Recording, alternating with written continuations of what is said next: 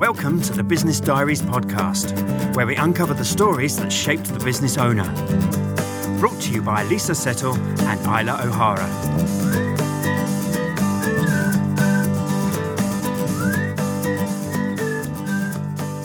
Welcome to the Business Diaries podcast. My name is Lisa Settle. And my name is Isla O'Hara. The Business Diaries is a platform for businesses to get together, businessmen and women, to share their business stories relating to their personal experiences, the ups and the downs and the lessons we've learned along the way. And but my goodness, there's been a few. We've had 3 years of live storytelling, but during 2020, we've been sharing the stories via this podcast, which has been great because Isla and I get thoroughly entertained and inspired on a monthly basis. Isla, who do we have today as our guest? I am thrilled to welcome back one of the very first storytellers at the inaugural Business Diaries Tunbridge Wells event back in 2018, Chris Murphy. Hi, Chris. Hello. Thank you for having me. Welcome. And thank you so much for joining us today. But before we hand over the microphone to Chris, let me tell you a little bit about him. Chris trained as a physiotherapist, worked in the NHS, was a university lecturer, and ran a training consultancy for 18 years before completely gutting and renovating his home, learning to become a beekeeper and an award-winning public speaker. Chris now mentors people who dislike public speaking, helping them to become clear, confident and engaging speakers. Chris, we enjoyed your story very much first time, but so much has happened in the intervening years. I'll hand over to you now to remind us of the story that you shared and to bring us up to date. That's great. That's brilliant. Thank you so much for that. As you said, so much has changed for me, but just to take people back, I suppose, to the beginning, is my father was a shopkeeper. And he worked very hard all his life and was self-employed. And he said to myself and my sister, he said that what I think you need to do is you need to go into the medical profession because people will never stop getting ill.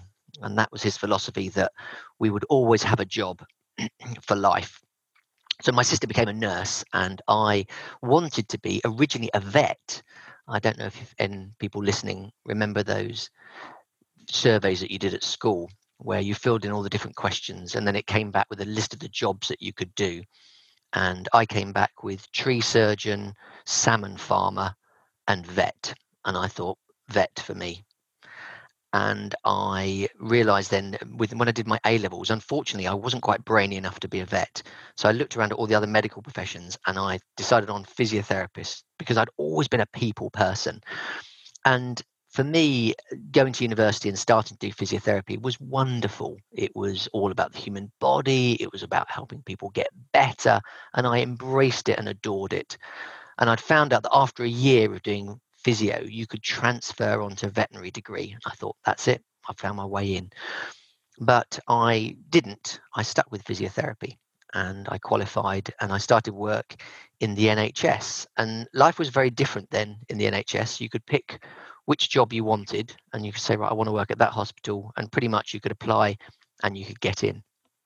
And I worked at East Surrey Hospital in Redhill down in Surrey, and I did that for about 6 years. And my father, who I'd mentioned previously, his work ethic came back to haunt me and has for my entire life, is that he had an addictive personality, and for me that has come out in my work.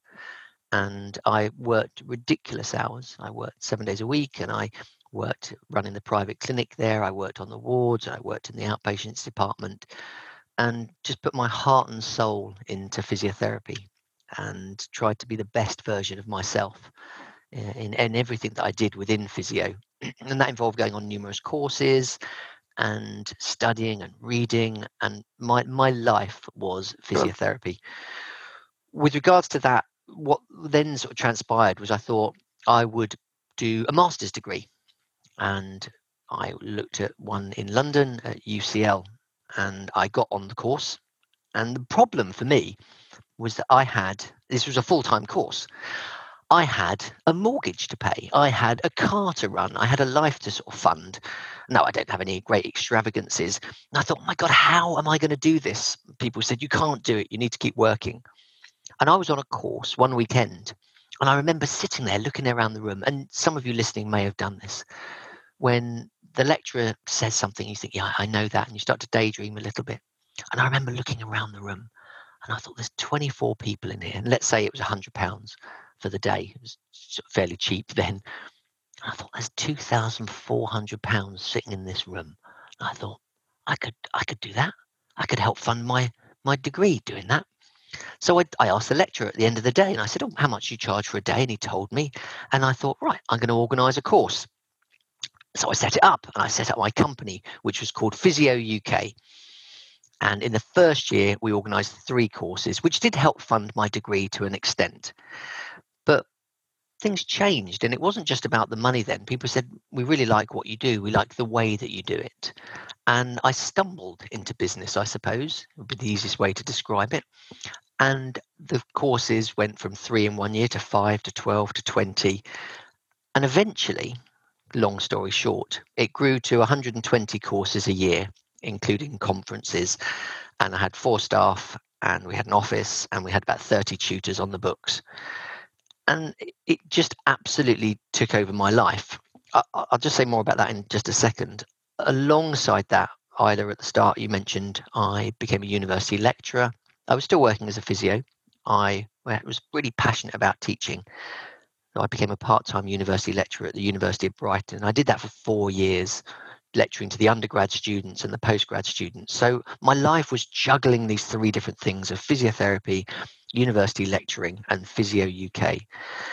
And I had to make a decision because it was gradually making me quite sick in terms of just my physical health declined. I didn't really set boundaries. And that's kind of one thing that I suppose I've learned over the years, is that work was just all encompassing, and it just took over, so that every day was just about work. What else can I do? And I would push myself. I would neglect my sleep. And I gradually became a little bit iller, which is ironic in the fact that I was in a health profession. And with the business, I then threw myself into that. And so that dedication and that devotion just overtook with regards to the business. And it was always about driving more. It was about building, being bigger, more courses. More people then said, we want to work with you. So then I would say yes. And it would be, right, how can I service them? How can I include their courses in our portfolio? How can we find more people to go on the courses? More. And as a result, the negatives that came from that were my health again continued to suffer, but I ignored it and just pushed myself through. And I realized that I had so much to learn about business. I mentioned earlier that I'd stumbled into a business. And I don't know for people listening if that kind of resonates at all sometimes, is that you suddenly find yourself with pressures that you didn't know existed and with skills that you didn't know you needed to learn. And for me, I realized that I didn't know how to run a business. I didn't know how to best facilitate its growth. I didn't know how to manage people particularly well. As a result, I started to read a lot of books and the wonders of Audible as well, listening to audio books. And I went on courses, and there was a few different entrepreneurial type organizations that I went to, and I paid them a certain amount each month to learn from them. And there was a program on in London called 10,000 Small Businesses, which was put on by Goldman Sachs. And I managed to go through the interview process, and I got onto that. And that was a 6-month program. And I mingled with some other wonderful businesses. And I learned a huge amount from other business owners, from sharing the pains and the struggles and the solutions that they had for things, which then I could bring into my business. And as a result, we continued to grow. And as I've mentioned earlier, we got up to 120 courses a year. And a couple of the lecturers that we had, their livelihoods entirely depended on me, really, to bring in their livelihood and fund their house and kids and whatnot. And it peaked around, I think it was about 2015, I think it was, where, again, I was working ridiculously hard. And I would listen to this book, and I'd recommend people listen to it if they're in business, by a guy called Mike Michalowicz. Don't worry too much about the name so much as the book's title is Profit First. And it may sound like a capitalist mantra, But what Mike Michalowicz talks about is the common business equation that people have is income minus expenses equals profit. And he challenges that and said all too often that results in people not making enough and not being paid, and they're sort of beholden to the business, which I most certainly was. And Mike, in a challenging way, lays out sort of templates for business, I suppose, and just gives you some rough numbers that you might be aspiring towards. And what he does is he changes that equation, and he says income minus profit equals expenses. Income minus profit equals expenses. So therefore what you do is your money comes in, you take off your money in taxes and so on.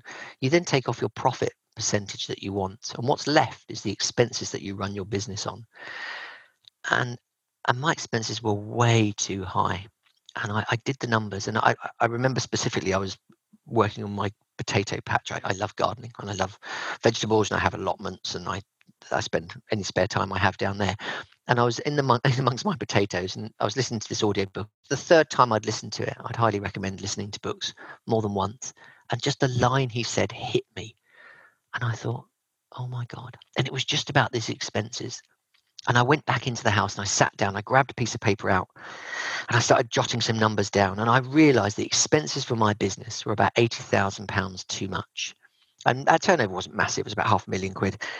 And I realized my expenses were about £80,000 too much. And the only place I realized I could save my money on expenses was staff costs.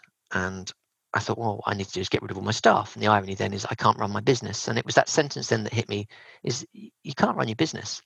Is that my business model was flawed for a number of reasons. And that was my epiphany, I suppose. And there'd been a couple of other times prior to that where I'd been challenged, and my answer to challenges was always, well, I'll just work harder.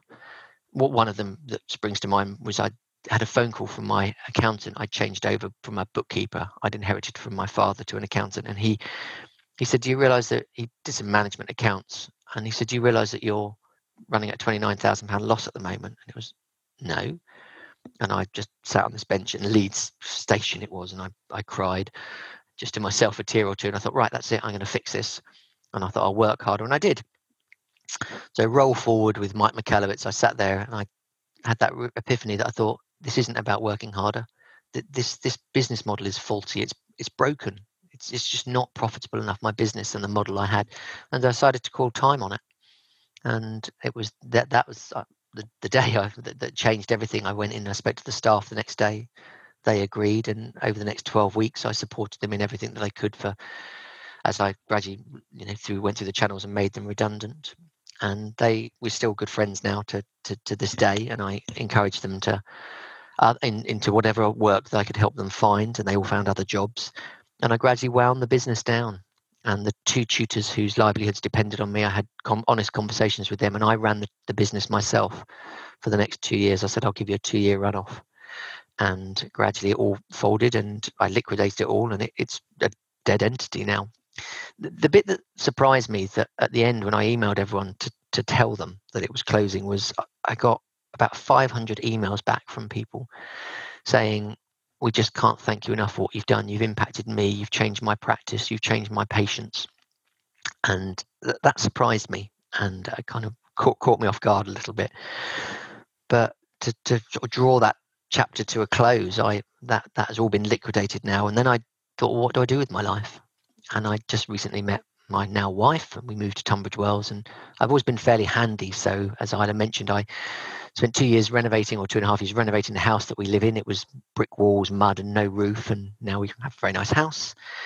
And over that time, it allowed me time to think, what do I do? And I'd been running the Toastmasters public speaking club in Tunbridge Wells and running their training. And people said to me that you're good at this. And I mentioned about some of the awards I've eventually won, which was kind of a nice little feather in the cap. But inside me, I just thought, yes, I am good at this and I love it.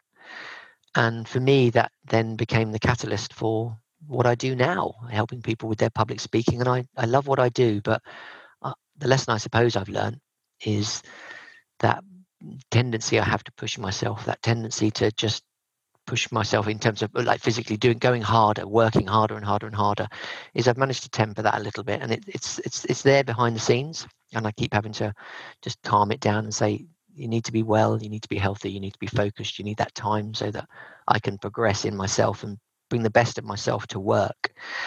And that's where I find myself these days now. It's about, how do I grow my business? How do I keep enjoying it? How do I stay well, but also do the things that I love? And I suppose that draws me towards a close, really. And that's the lessons that I've learnt, is that it's not just about working harder. It's about doing what you love, I suppose, but also having that space to make sure that you can do it to the best of your ability. So that's my story. I hope there's something in there that was helpful. But thank you very much for giving me the time to tell it. Thank you, Chris. I enjoyed the story the first time round, but the addition and being brought up to date was really interesting. I love the fact that you followed your dad's advice, and that I'm a bit of a daddy's girl myself, and I think that my dad has given me a lot of advice in business. But I love that people will always be ill. Of course they will. But it was great. It's great advice. But I think also excellent timing with the theme New Beginnings. You know, this is a time where that's on the mind of many people. Excuse me. Many people are thinking, I need to reinvent myself now with what's going on. And so I think that your story will resonate with many. Well, it's interesting that the New Beginnings was, I made the decision at the end of last year, at the end of 2019, as to, well, this is what I'm going to do. And most of the training that I delivered was face-to-face. So I started this year in 2020, and it was, I'm going to do face-to-face courses. I know how to organise face-to-face courses. I've organised thousands of them over the years. And then suddenly it was, you can't do that. And it was, okay, so I need to decide how on earth I'm going to do that using the medium of Zoom and online. And that's been another challenge, as it has been for so many businesses. And it's, how can you pivot your business? And Sure. I've learned to, and the benefits are obvious, and it's working out okay so far. Great. I wanted to pick up on something you said in your story about the emails that you received when you were winding up your business. And when we were talking about this earlier, you said that, some of them, they were so emotional, and then people were saying how grateful they were, and that they were really, it was almost the first time that you were realizing actually what a real difference you were making to people and to people's lives. Did you at any point have second thoughts and think that you shouldn't be winding up your business, that perhaps you should maybe redefine your business model and keep going with what you'd always done? I'd love to say no, and that I had absolute clarity, but the answer is absolutely yes. And yes, for a few different reasons, in that the business physiotherapy, and certainly course organisation, is a very small pond, and whatever niche that people work in, is that if you become a big fish in a small pond, then there's a certain amount of status that's attached to that, and you think, I'm a person in this, I'm a someone. And I don't think I have a massive ego, but I could go into lots of courses and people say, "Hey Chris, how you doing?" And they'd know about me, they'd recognise me from my business. And that was part of it. And I thought, do I want that? And I weighed up, well, what will closing the business give me? And I thought about it, and looking at those scales, closing the business would give me so much more, and I would lose that. And that was okay to lose, because I had so much more to gain. The bit that did draw me to it is the change. I had partially set the business up to obviously fund my master's, but then it had grown, and it was about bringing innovation and other lecturers over and giving opportunities to people to learn things that would ultimately help people. And so therefore that was what I was losing, and that wouldn't necessarily happen. But there were other people that were doing it, and I just had to weigh that up and thought, it will happen. The gap in the market will be there, and someone will fill it. And I've done my bit. And I guess that's the bit where it got to, is I've worked really hard. I've put my stamp on this. People have changed as a result of that, and it's ultimately their responsibility then carry that on and for someone else to pick up that torch. And I did sit down, and each evening when I read those emails, I could go back and I thought, I've done it. I've done enough. My time here is finished. It's on to new horizons, something else now. It needs to stop. And so yes, I did consider it, but it didn't draw me back in. It's interesting, isn't it? That theme of something coming to an end, and you're feeling that I'm happy that it's come to an end. As you say, it's time for somebody else to pick up that mantle, but it's time for something new for me. And I know that I've heard you say before that everything is for a season, and I absolutely love that phrase, because applying that phrase to what you've just said, it's almost like, well, I've done that now, and now that season, if you like, has come to an end. And I like the idea that if you think of things that are for a season, it almost makes it okay to stop something and move on to something else. I wonder, do many people fear that change? Because it can be a big leap, changing career or pivoting. Yeah, I mean, absolutely, and that's one of the reasons I mentioned earlier was about that. Say the ego or just status is that's what I'd trained to do. That's the world I knew. That was what defined me. People would know me as Chris Murphy, Physio UK, or the physiotherapist, and if I lost that, then it was a case of, well, what am I? What do I do? How do I feel the rest of my life? What's another career? It's the world as younger people come into these days. You're expected to have that career, that portfolio career, but that. I was still in the era when it was, well, you get a job and you work until you die doing that job. But you mentioned about that phrase. It was a friend of mine from years ago called Russ Oliver came up with that phrase, or said it to me once, and it just stuck with me. Everything for a season. And a season is as long as you want it to be. But it is just putting that boundary in, that defined time where you say at some point, some things just need to end. And having that in mind has been really helpful for me. And it might be everything for a season, but it might be a week, it might be a year, it might be 2 years. It doesn't matter. But it's just having that decision that you can say stop on things, that you can draw things to a close. And ultimately, I suppose the reflection for me certainly was, is this helping me? Is this helping me be healthy? You get one shot at life, and the answer was no. And so for me, my season with Physio UK was about 18 years. And that was enough. And to be honest with you, it probably should have ended about 4 years before that. But I carried it on, and I'm glad it's over. I'm glad it ended. I'm glad I did it. Would I do it differently? I absolutely would do it differently. But the opportunity I have now is the next thing I do is to do that differently as a result of the experiences that I drew out from Physio UK. I think you're extremely brave. It's, there are a few people that would say, especially after Isla pointed out the emails, especially after you've been flooded with all those almost confirmations of, wow, you're brilliant, you're really great at what you do, to resist that and to recognise that enough was enough was a brave move, definitely. And your story is very much about responding to change. It's something that often brings about new opportunities. There's always that story, the unexpected is often the trigger that leads to the big difference in your life. And you hear about many major sort of scientific breakthroughs emerging just because something went wrong. Don't quote me on it and don't ask me anything about it, but I recall that antibiotics came about through, some sort of experiment going wrong.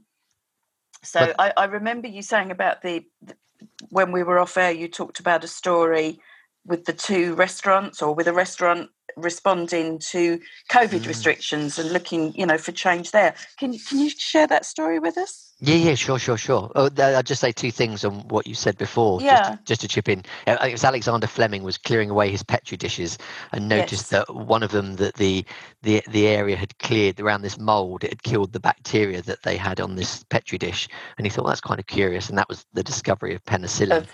Right, yeah. But which I think, as you say, it's just having your eyes open. So the second thing I wanted to just say that reminds me of is, I don't know if you have a favorite book that say we were allowed to have a dinner party, that what would be your favorite book that you would bring up? And my favorite book is The Luck Factor by Richard Wiseman.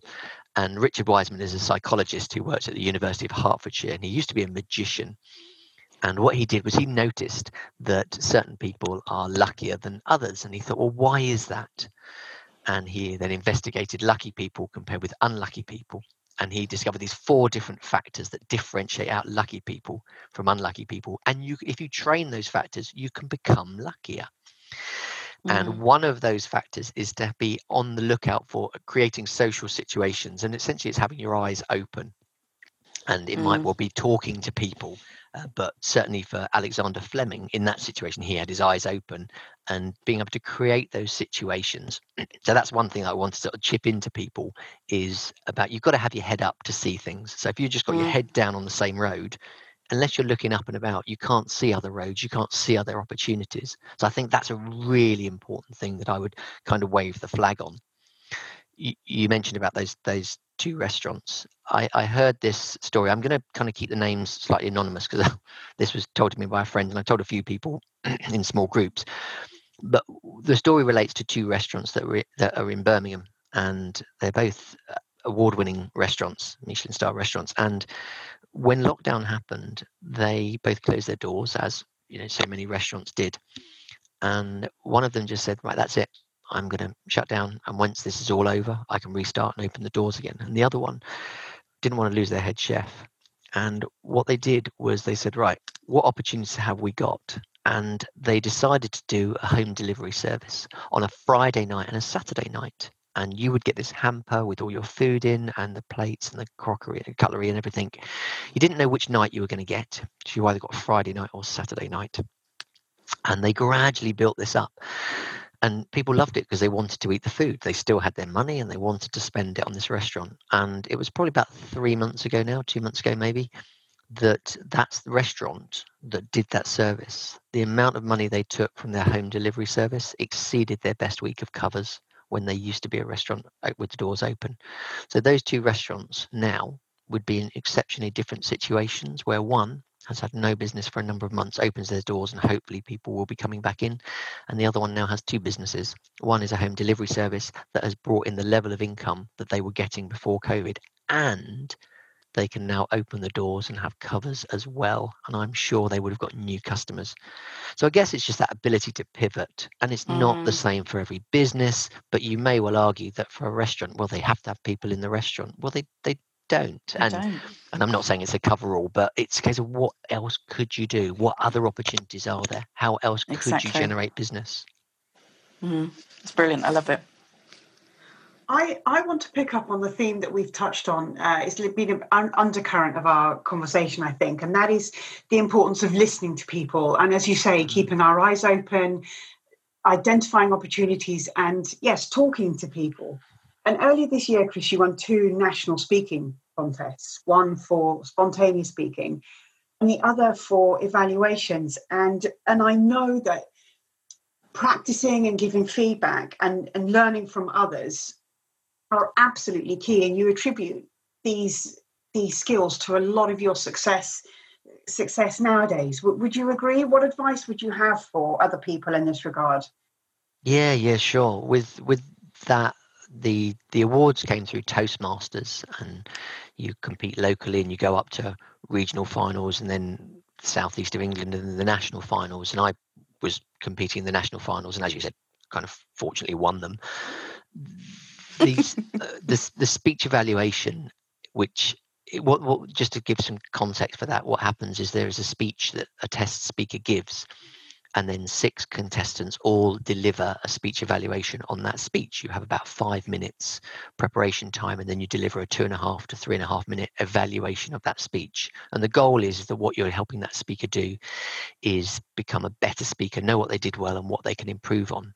And I think the problem with feedback is that there's to make a blanket statement, people generally don't know how to give feedback very well. And for that speaker, what the goal within that is to be able to tell them the things that they do really well and the things that they can improve on. People commonly say, "Oh, that was really good. I really enjoyed that," which is useless.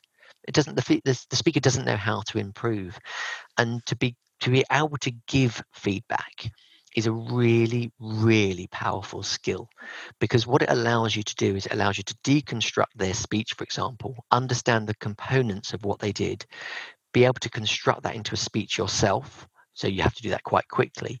But then because of that reflection, you become a better speaker. And for me, evaluation has just been the absolutely secret sauce, golden magic ingredient for me in terms of all the things I'm doing now. And people who know me just are bored of me going on about evaluations. But it is, and I take that chuckle from Isla as affirmation, is, God, please stop going on about evaluations. I cannot rave about them enough. And for me, it is the thing that has driven me on. It's your secret weapon by the sounds of things. Oh, absolutely. Absolutely. And it's the thing that people ask me to go and talk about quite a lot now.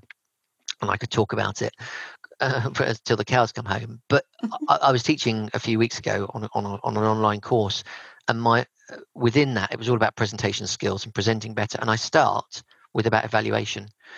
And the people who evaluated the course, ironically, said, "I didn't expect that to be so helpful, but it's changed everything." And that ability to then critique yourself allows you, in terms of, to get the better out of that lifelong journey, I think. So I think it goes into all sorts of ramifications for life. And for me, that has been the thing that's helped me the most. And even with the impromptu speaking, I was teaching at a club last night on impromptu speaking, and as I was writing the speech, it's that evaluation came out, thinking, how helpful is this? What is it I'm trying to achieve? And those sort of questions come out because of that evaluative process. So everything that I do in my business now, I'm evaluating as I'm going along and thinking, is that the best thing? Is that, am I achieving what I want to? Is this the best for the audience? Is there a better way? And those questions just fly around all the time. But what about the feedback? It's a form of criticism. How do people receive that? I mean, I guess in your environment, they're up for it because that's what you're all about. But do you find that sometimes you've given feedback and it's not been taken so kindly? It is entirely up to the receiver as to how they take it, and they can ignore every single word, and it doesn't bother me at all because it's not about me. It's about them. And with regards to that, I think one of the things that I find fascinating is language and the use of words. And what commonly happens is people say, what I like is you spoke really clearly, but everyone's listening out for the but. And it's about how it's received, and so the wording is crucial. So let's say, for example, someone was giving a speech and they used a lot of ums and ahs, and they looked down. It said, "I really loved the clarity of your message in the slides that you used. I really knew what it was I was supposed to be taking from this talk." And for me as a listener, that's really important because it helps keep me engaged.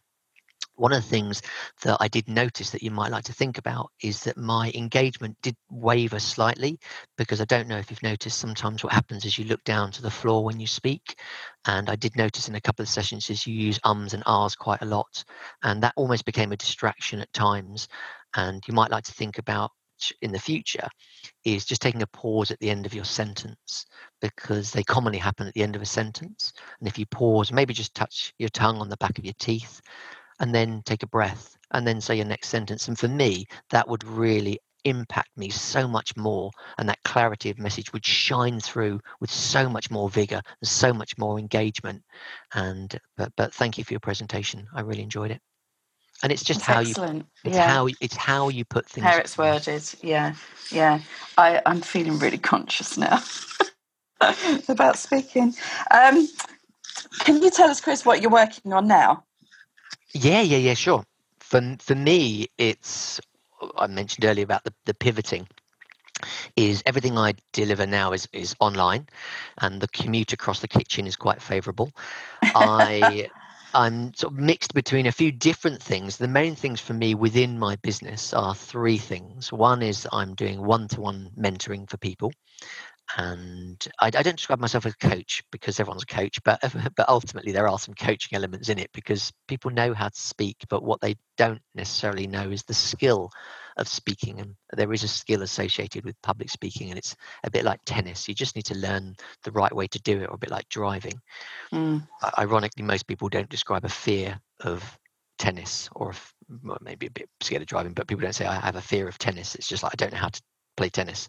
And public speaking is like that. You just don't know how to do it properly, and you just need to learn. So I work with people one-to-one on that, and I have people from all ranges of sort of society and jobs and so on. Just people who just work in offices, people who work for themselves. I've got an international sales director. I've got someone who's in charge of a world organization. And the other thing that I'm building up and doing more of is group courses online, and that people then have time between to go and practice. And that's why I'm really pushing those at the moment, because I enjoy the group environment. And by training people to give that feedback, then people learn. There's a camaraderie, there's enthusiasm, and people can see other people changing, and they're encouraged by that. So that's the second thing that I'm working on, is building up the group programs. And the third thing is just any opportunities to speak, really, and to challenge myself. I was offered an hour-long talk at an art society in March next year, which was March, April next year, which I've taken. And so now I'm starting to write that, because I've always wanted to be an after dinner speaker, if the truth be known. So now I need to. You'd be very good at it. Well, I haven't had the opportunity. I've nearly got one gig, and then it didn't happen. And so that's kind of, they're the other two things. They're the three things that I'm working on. But the main things is building up the one-to-one clients and the online courses, because I love teaching and I love people learning. Brilliant. That's excellent. How can people get in touch with you? Oh, easiest way is to drop me an email, Chris at thespeakingmentor.co.uk, and my website is www.thespeakingmentor.co.uk. That's the easiest way, and I will be able to reply and have a chat with anybody. Brilliant. Well, thank you, Chris. Well, we're fast running out of time. Yeah. Sorry, I butted in. No, I think we're probably going to say the same thing. I mean, It's been such a fabulous discussion, and we've got some great takeaways from today. I'm going to start, because for what stood out for me was the importance of talking to our customers. Whilst we're working with our customers and we're heads down, working, really hard, is that we may not really appreciate or take the time to understand the value that we're giving. And not only does that help us improve our service or our product, but it inspires us and helps us, just helps us keep going through the difficult times. And I think as well, alongside that is having our eyes open to the opportunities, looking up, not down, and just taking that opportunity to speak to people. And I'm going to just have one more. I've got two key takeaways, because my other...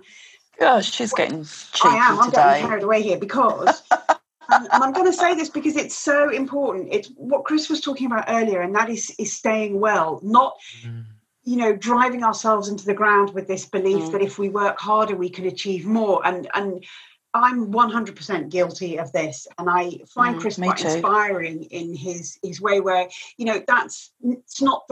it's not the right way. And of course it isn't, because the harder we work, the tireder we get, the more it impacts our sleep, so the less sleep we get. And then it becomes a vicious circle. And, we all are focused on doing the best we possibly can for our clients. And I think that mantra of staying well so that we can do our job better and that we can continue to love what we do is it's absolute key takeaway for me. Lisa, how about you? Well, I enjoyed everything, but I think that I really like the idea of everything for a season. I find that quite comforting, and I think that that's what attracted it to you as well, Chris, maybe, the comfort in knowing that there will be an end, there is going to be a boundary.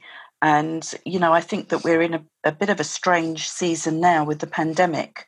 So I like that message. I like that message that this too will come to an end. This too will change. This is the winter of 2020. It's been a long winter, the whole of 2020, but it will come to an end. And that's what we need to focus on, I think. Don't focus too much on the doom and gloom. Let's focus on what we're going to do and how we're going to steer ourselves out of it. There was sorry. I was going to say there's a quote I read this morning from Winston Churchill, which was, pessimists see difficulty in every opportunity and optimists see opportunity in every difficulty, which I quite liked. Absolutely. and what's the point? Sorry. Oh, it was your point, Isla, which just reminded me, was in terms of sleep. I've heard you give a talk about sleep, which then inspired me to read the book by Matthew Walker, and my wife has read it, and we've had this discussion about it. And I was reading just the other day that James Dyson, the guy that invented all the Dyson vacuum cleaners, etc., he gets 10 hours sleep a day, and for him that's non-negotiable.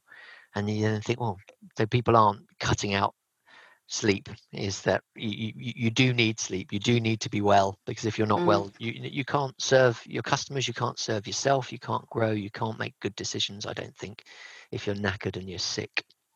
Absolutely. And I think that's a perfect message to end on today, because we have run out of time. We're coming to the end, so all that remains is to give thanks to, of course, our guests. So thank you, Chris, very much. Totally appreciative of your time and all your good advice, and loved your story.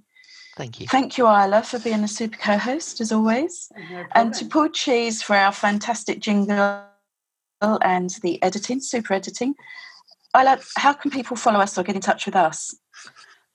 Through Facebook or Twitter, and we're at the Biz Diaries, BIZ. So please do get in touch with us.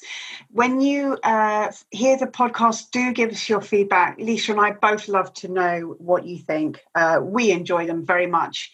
So please let us know what you think. That's the Biz Diaries. Right, well, enormous thanks go to you, the listener, for tuning in. We hope you enjoyed today's discussion and you'll join us for our next podcast.